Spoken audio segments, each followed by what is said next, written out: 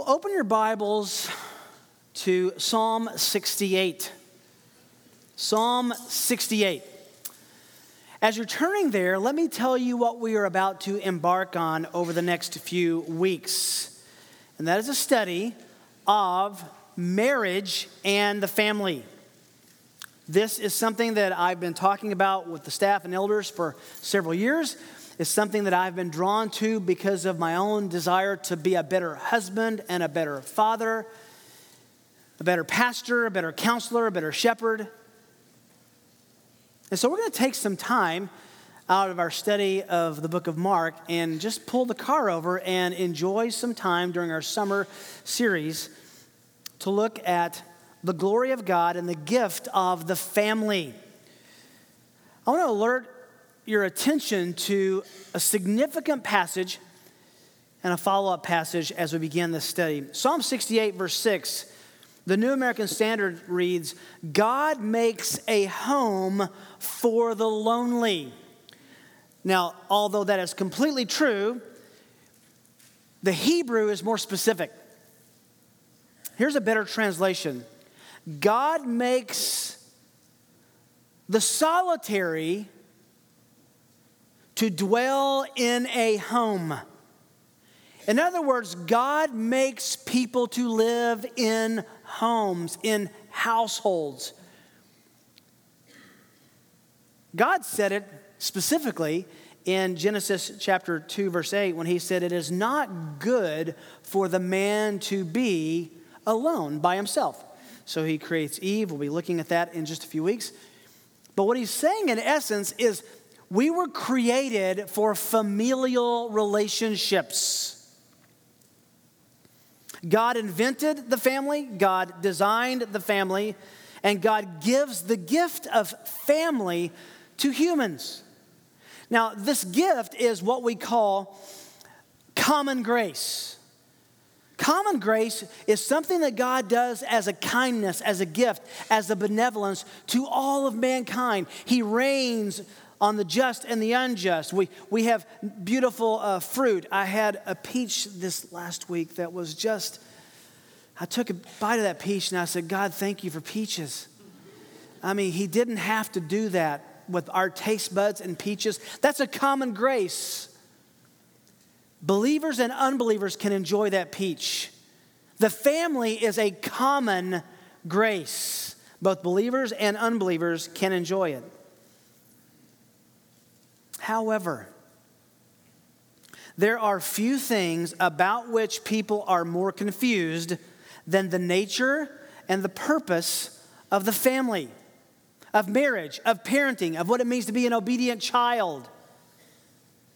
This is clearly observed and proven by the realities of just looking around in our culture. You have divorce, gender dysphoria or confusion or dissatisfaction, transgenderism, homosexuality, abortion, emotional and physical unfaithfulness in marriage, pornography, disobedience to parents, premarital sex and fornication, affairs, lonely spouses who feel trapped in their marriages, constant conflict in families and the inability to resolve these conflicts, parents who are too strict, parents who are too lenient, and homes in which family members would rather avoid than enjoy.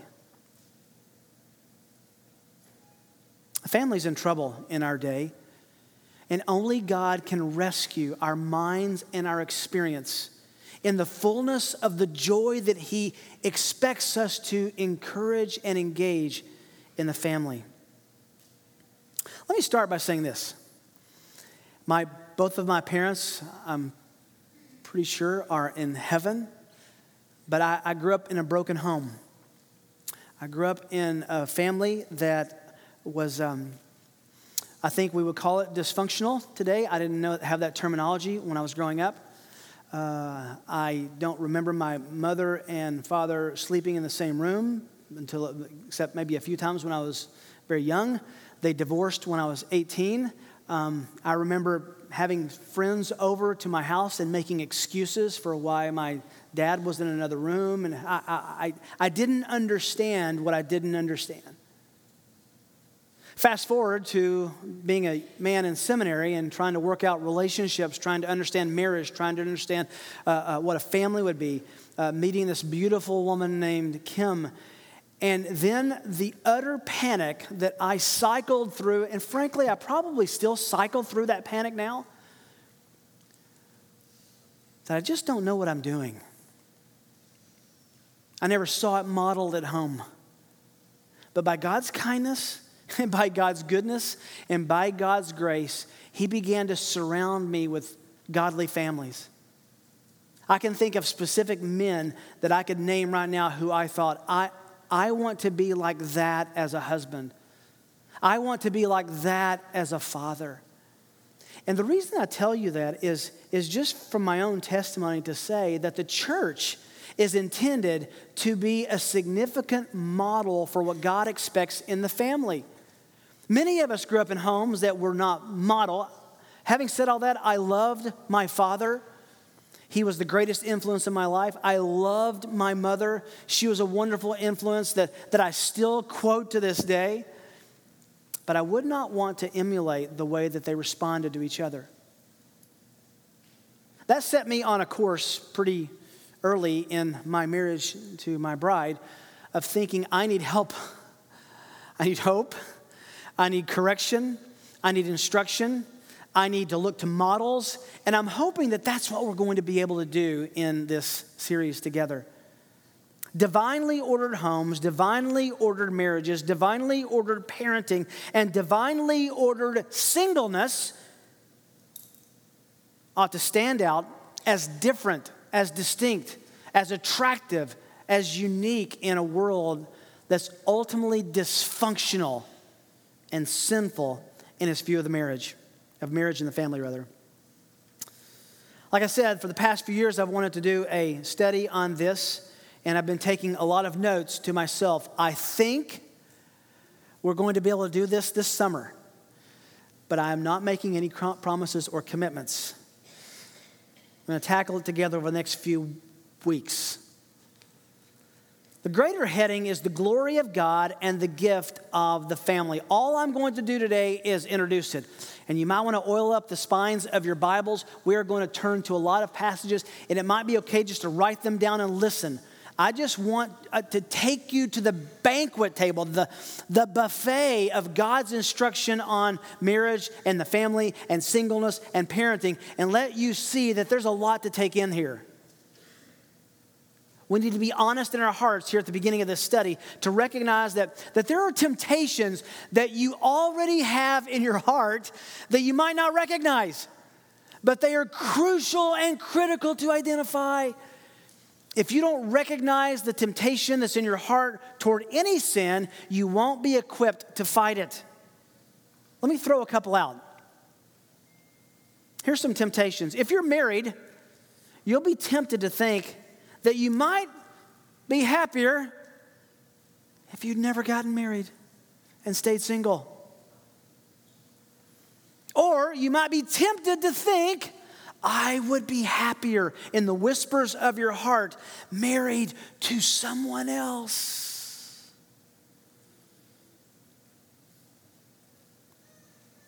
Or maybe I would have a happier marriage if my spouse will get his or her act together. Just wonder for a moment if your spouse is thinking that too, but that's for another time. Or you may be thinking, if you're single, that you would find ultimate happiness if you were married. Here's what I've learned in doing well over 200 weddings and lots of marital counseling. Lonely, discontent single people make lonely, discontent married people. Or you might be tempted to think you'd be happier with different parents. I remember when one of my sons was very young saying, or younger I should say, you are the strictest parents in the world. And my first question was, how did you know that? Have you interviewed every parent on the planet? And so I asked that question, to which the response was, I don't need to because it's obvious. Okay, it's good to know. Or maybe if you're living in your home, I'd be happier if mom and dad gave me everything I wanted. Or you'd be happier as a parent with more obedient children if they would just line up and love the Lord and love me on the way to church in the morning. I said one time, preaching at another church with my son on the front row, I feel like Satan goes to church every Sunday and he gets a ride to church in my car. After which my son leaned over to my wife and said, why is Dad talking about me?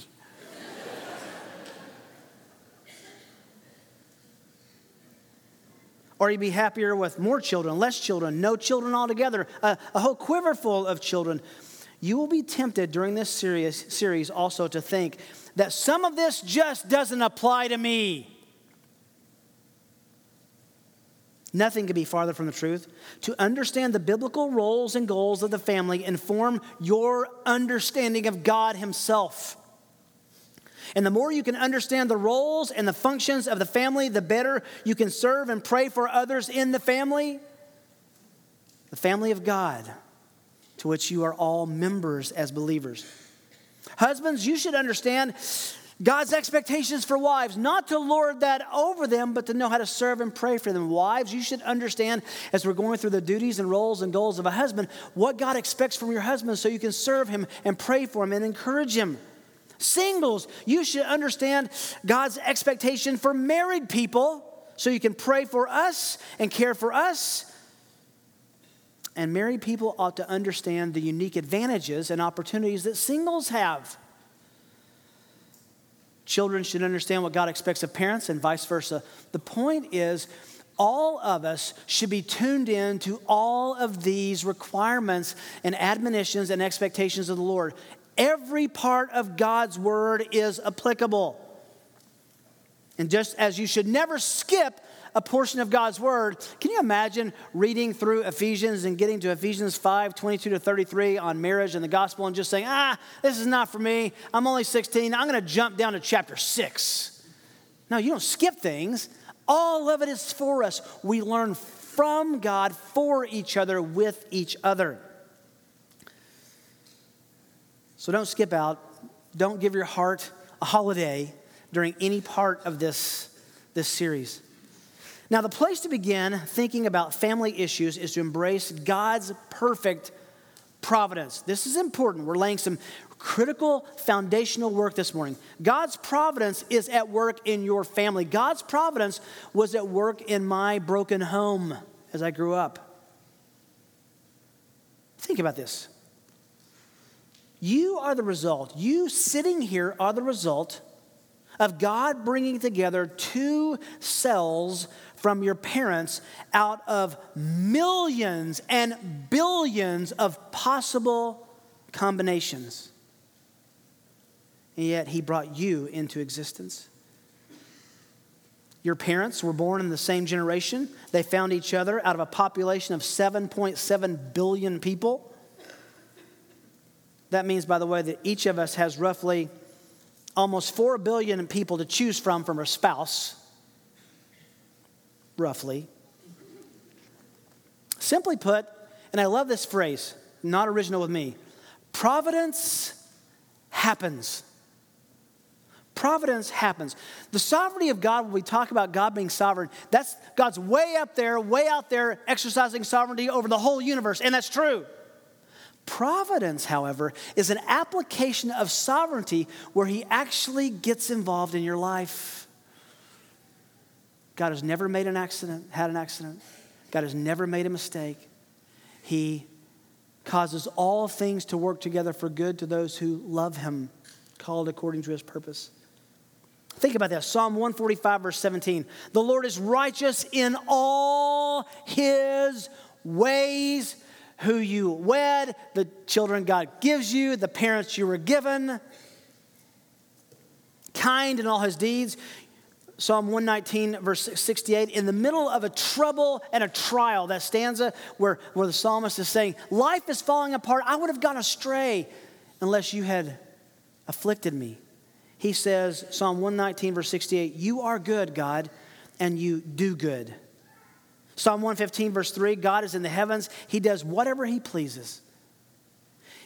That's important to remember, that you didn't just show up in this family and God said, uh-oh, or whoops. He did not make a mistake, and he intends for you to operate as a reflection of his glory in whatever family relationships you find yourself in.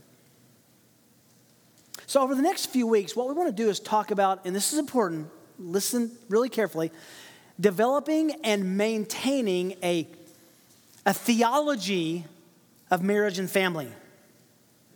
Now, to have a theology about something simply is a way to say, to think about something biblically, to think about something rightly, to think about something under the category of God's expectations and God's grace. To think biblically is to think what God thinks. To think theologically is to think how God thinks. And here's the reality. We've said this before about other things. You right now have a highly developed theology of marriage and singleness and parenting and being a child. You have a highly developed theology of that, whether you recognize it or not. We need to measure that philosophy, that theology, against Scripture in the coming weeks. By default, we think about marriage and family relationships based on what we've experienced or what we've idealized. Now, I wrote this in my notes. I was going over it this morning, and I thought, this is not going to make sense to everyone, but the people to whom it makes sense, it will. Some of us look at the dark experiences of a dysfunctional family. Others look at the wonderful experience of a godly family. Our experience plays into our expectations, but so does our idealized or idyllic view of the family and marriage. I remember growing up, watching a show, and I literally thought, that's how marriage and family is supposed to work. It was called Leave It to Beaver. Ward Cleaver was such a nice father. Joan was such a sweetheart. I mean, there was Eddie Haskell, but just trust me, that was for comic relief. I remember, okay, honest question, how many of you have no idea what Leave It to Beaver is? Would you raise your hand? Ryan, no, I'm sorry, I didn't. Did I say that out loud? The point is, I remember looking at that thinking, that's how families should work. God has given us something better than Leave It to Beaver. He's given us his word. And he's also given us examples. In this church, I'm looking around right now at families, at fathers and mothers, and I want so badly to be able to point younger men and women to you and say, follow them as they follow Christ. A few opening reminders as we dive into this. Remember that all of God's word has implications for you. I know that if you're a younger single, an older single, that you could think, oh, we're going to hear about husbands and wives, and that's not for me. No, it has a lot to do with you, because to understand husbands and wives rightly is to understand the gospel rightly. Then in a few weeks, we're going to be looking at what the glories and advantages of singleness are. And as a married person, you'll say, I graduated from that. No. You need to understand how to serve and be served by our singles as well. Also remember that listen first for yourself. Listen first for yourself. I've planned out the series. I've looked at what we're going to do. And I know there's going to be a temptation when we're talking about husbands for our precious sweet wives in the building to go,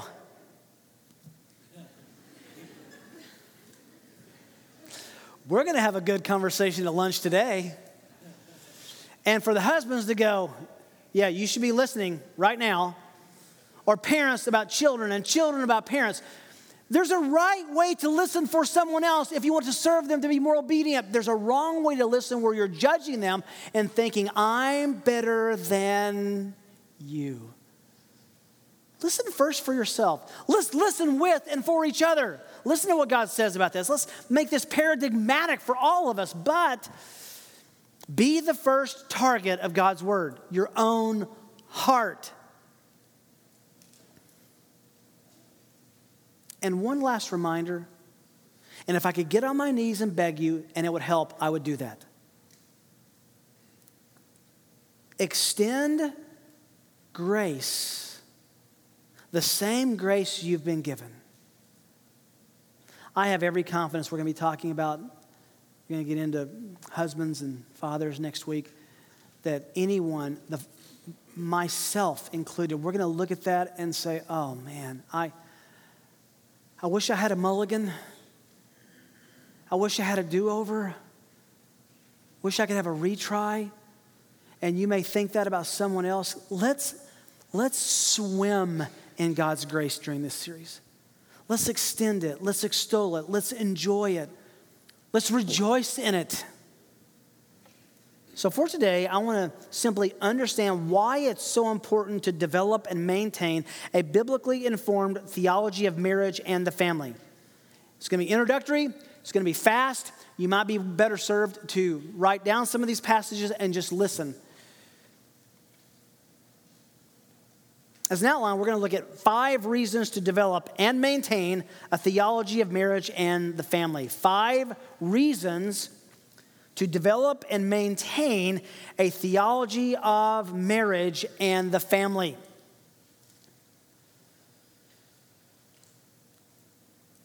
The first is this. Number 1, the first reason, to understand God himself. To better understand, God himself. Let me say it negatively. It is impossible to understand God himself without understanding aspects of marriage and the family. You say, how can we possibly even say that? Well, everything God does has a theological significance. God does nothing without specific theological applications, implications, and insights, including marriage and family. The Bible uses metaphors and analogies more about marriage and the family in reference to explaining to us who God is and what he's like than any other metaphor. Think about this. We're going to be fast. God reveals himself as a father. As a father. Exodus 4:22, then you shall say to Pharaoh, talking to Moses, thus says the Lord, Israel is my son, my firstborn, my oldest son. So I have said to you, let my son go that he may serve me. But if you refuse to let him go, behold, I will kill your son, your firstborn. And we know that from the book of Exodus. That's what happened in the great Passover. Ephesians 4, verses 4-6. There is one body, one spirit, just as you were called into one hope of your calling, one Lord, one faith, one baptism, one God and Father of all, who is over all and through all and in all. Here we find out God is the Father, not just of believers specifically. We'll see that in a moment. But in a sense, God is the Father of all, meaning God is the source. 1 Corinthians 8:6. Yet for us there is but one God, the Father, from whom are all things, and we exist for him. God represents himself. He tells us himself he is a father. How do we understand that? Unless you understand what a father is biblically, you have an opportunity to be grossly misunderstanding who God is in his essence, in his communication to us. The New Testament provides a fuller picture of God as Father. Jesus often referred to God as the Father of Israel, John 5, verse 18. But there's a sense in which God is uniquely the Father of Jesus. He says, my Father, John 17. But remember that Jesus instructs us to pray like this. How does the Lord's Prayer begin? Our Father, which art in heaven. God stands in fatherly relationship to his people in a specific, nuanced, family way. He's also the first person of the Trinity who is fully God. He's Jesus' Father and our Father, and that is a mystery we marvel at, we don't unpack and fully understand.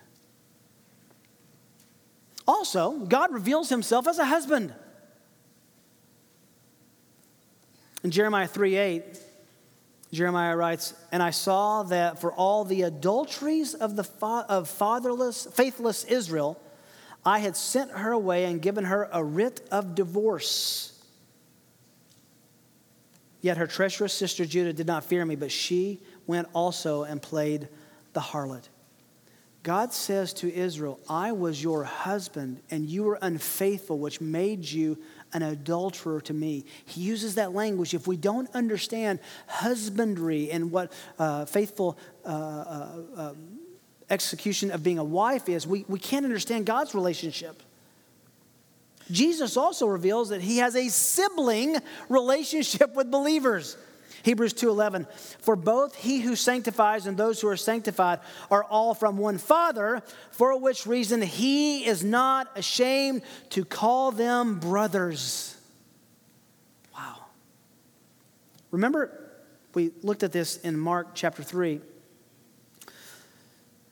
Jesus was saying to a crowd, referencing his own natural siblings and his own mother, he said, looking around at those who were sitting, this is Mark 3:34, he said, behold, my mother and my brothers. These were people who were not his immediate family, but those who believed in him.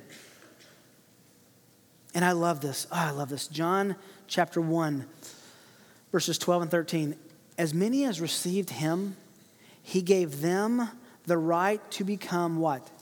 Children of God. Children of God.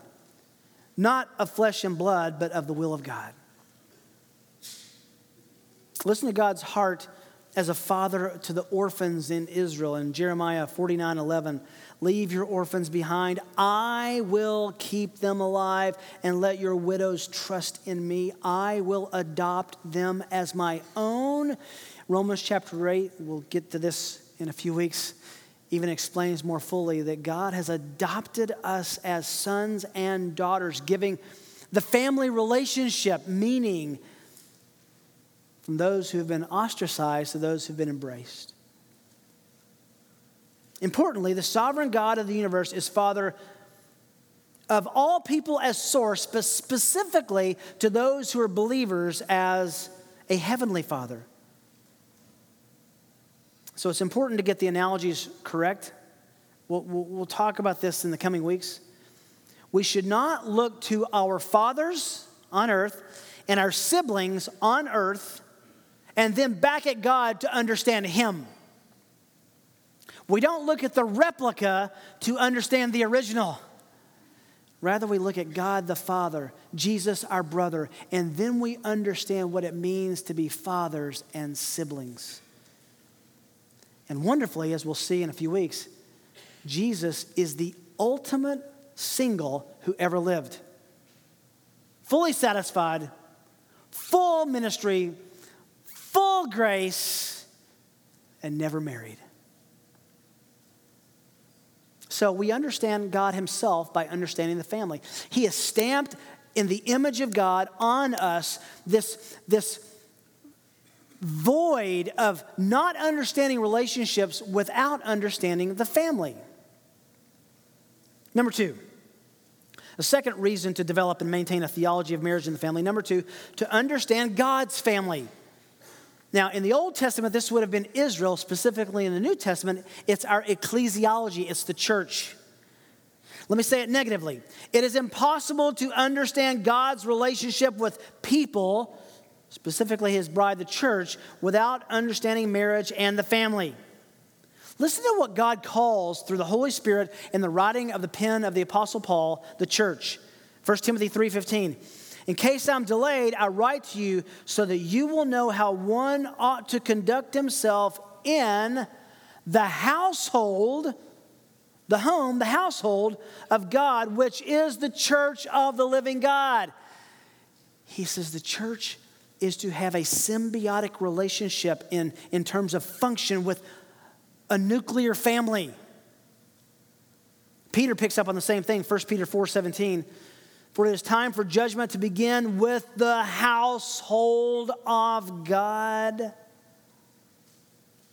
The Holy Spirit inspired Scripture to teach and inform us how to rightly function and minister in the body of Christ by understanding that we're siblings under our great big brother, the Lord Jesus, and our great heavenly Father, the first person of the Trinity.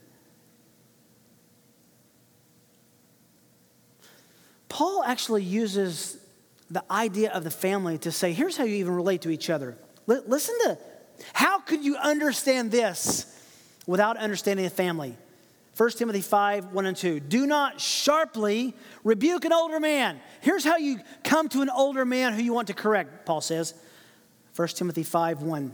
Do not sharply rebuke an older man, but rather appeal to him as father.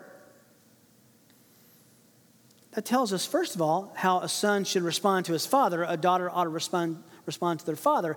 And you do that same care with someone who's older. And to the younger men as brothers. You don't trash and treat people with disdain who are your brothers. And if you do, there's a sermon upcoming for you. Then he says in verse 2, and the older men as mothers. If you're going to correct, if you're going to confront, if you're going to shepherd someone who's older than you, look to them as a mother, not just someone who's your buddy.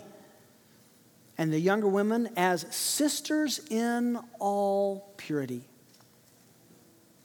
Paul understood ministry from the relational perspective of the family. Let me read you all 12 verses of the first 12 verses of 1 Thessalonians 2.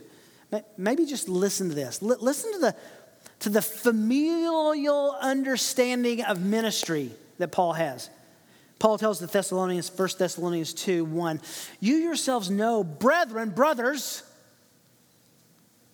that our coming to you was not in vain, but after we had already suffered and been mistreated in Philippi, as you know, we had the boldness in our God to speak to you the gospel of God amid much opposition.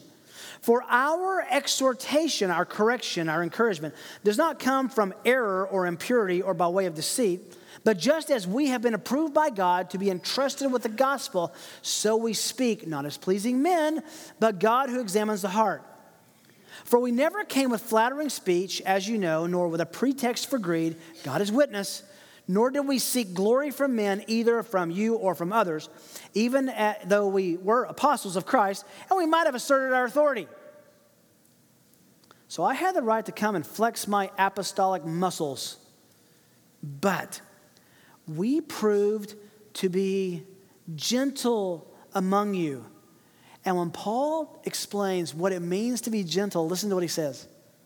We proved to be gentle among you as a nursing mother tenderly cares for her own children. Paul said, I will look to a wife and mother and understand something about ministry. He's not done. Having so fond affection for you, we were well pleased to impart to you not only the gospel of God, but our own lives, because you have become very dear to us. For you recall, brethren, our labor and our hardship, how working night and day so as not to be a burden to any of you, we proclaim to you the gospel of God. You are witnesses, and so is God, how devoutly and uprightly and blamelessly we behaved toward you believers, just as you know how we were exhorting and encouraging and imploring each of you as a father would his own children, so that you might walk in a manner worthy of the God who calls you into his kingdom and glory. Paul says, A faithful father instructs us on how to be right ministers in the body of Christ. And a faithful mother instructs us as well. This doesn't blur the lines between complementarianism and egalitarianism. Paul says there are graces in motherhood and fatherhood that ought to be employed as we shepherd and care for one another. 2 Corinthians 11:1, Paul said, I wish you would bear with me a little foolishness, but indeed you are bearing with me. I am jealous for you with a godly jealousy, for listen, he's like a father of a young woman. I betrothed you to one husband, so that to Christ I might present you as a pure virgin. In other words, I cared for you so much. You were like a daughter to me, whose purity I was protecting and caring for and shepherding. We'll come back to a lot of this, but know that understanding the family dynamics from a biblical perspective gives us insights into understanding God, and secondly, understanding his family. Number 3, to understand the gospel, we need a theology, developed and maintained theology of marriage and the family to understand the gospel. Said negatively, it is impossible to understand the gospel rightly without understanding marriage specifically and the family. John 3:16, for God so loved the world that he gave his only begotten, what? Son.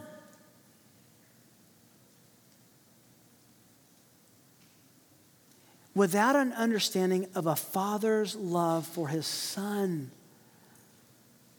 you'll miss the sacrifice that God the Father eternally, infinitely, deeply made in the sacrifice of his Son. Romans 8:32, he who did not spare his own Son, but delivered him over for us all, how will he not also freely with him give us all things?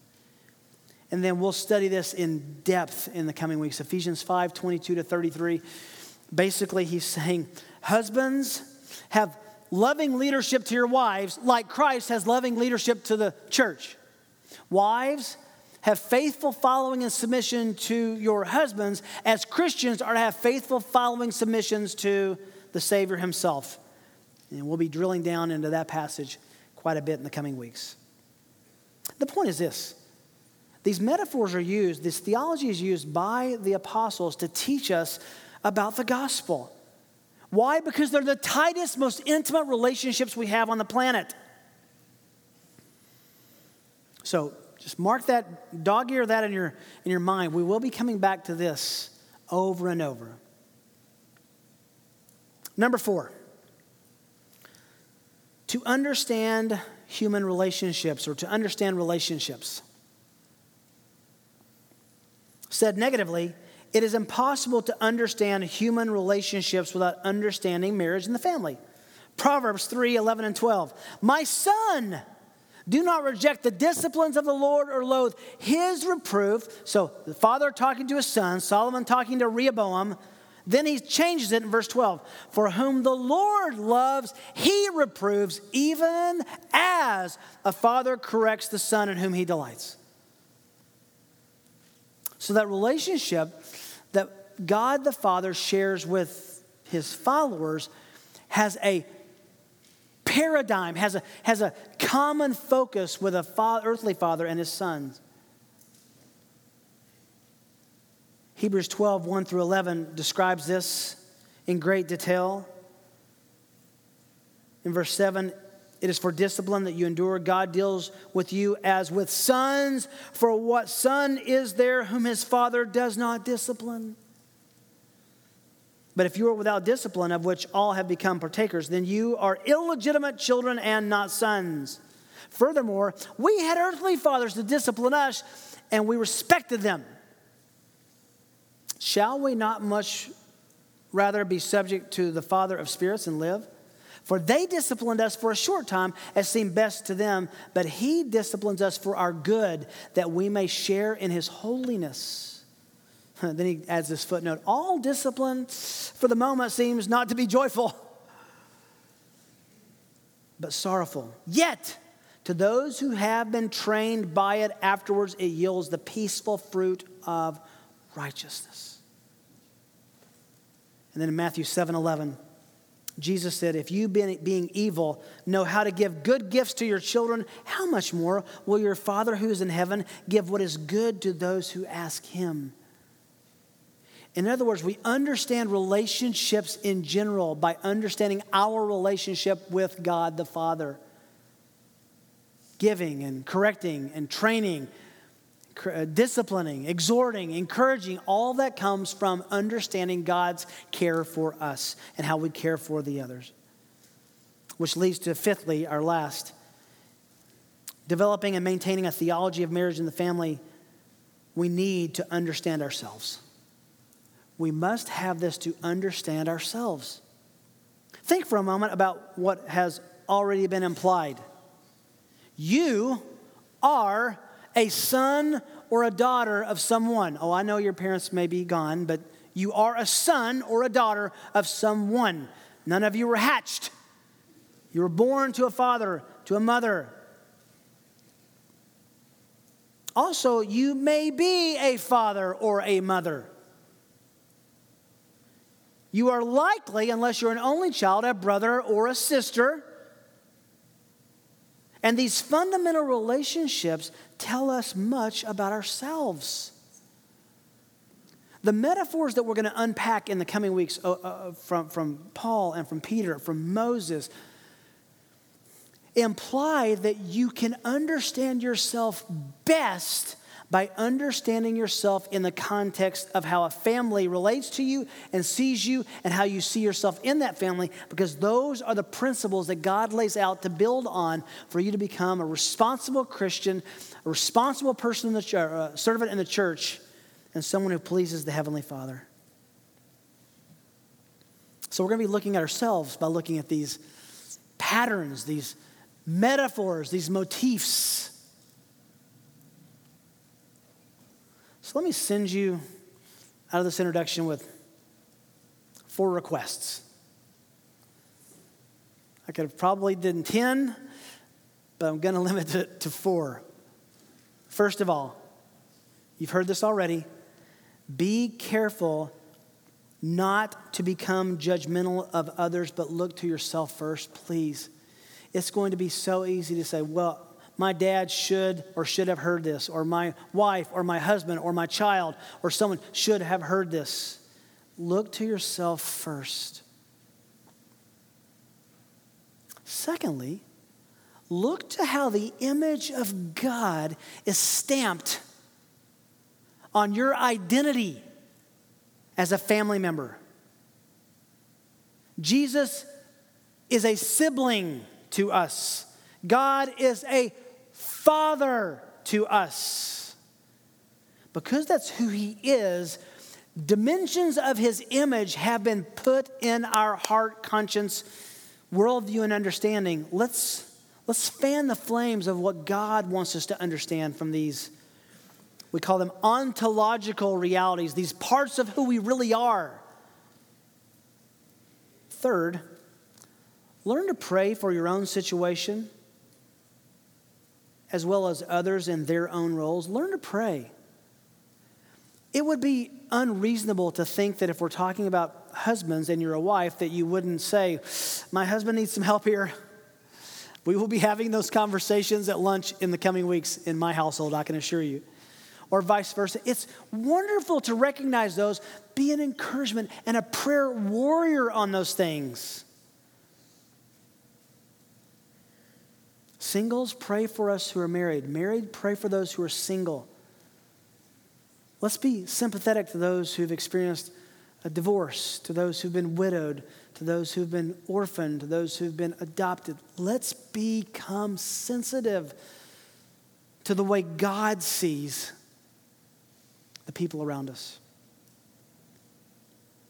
And then lastly, let's look to this series as a compass that points to the gospel.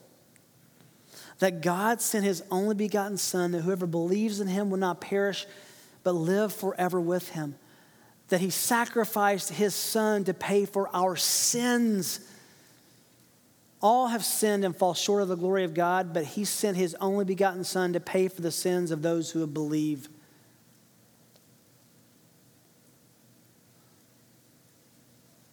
If you're wondering what that means, can I just urge you before you leave today to talk to someone around you, to come to our prayer room, to say, I need some perspective on this.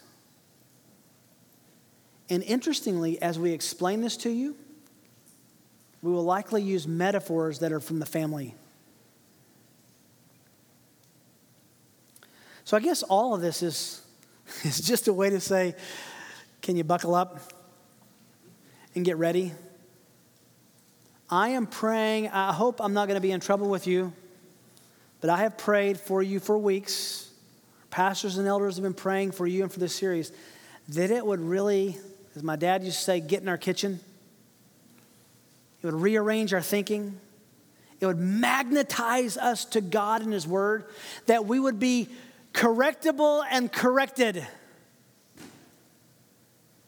Because if we do, we will more closely enjoy the blessings that God wants us to enjoy in marriage and the family. I know there are things that are broken that will never be fixed.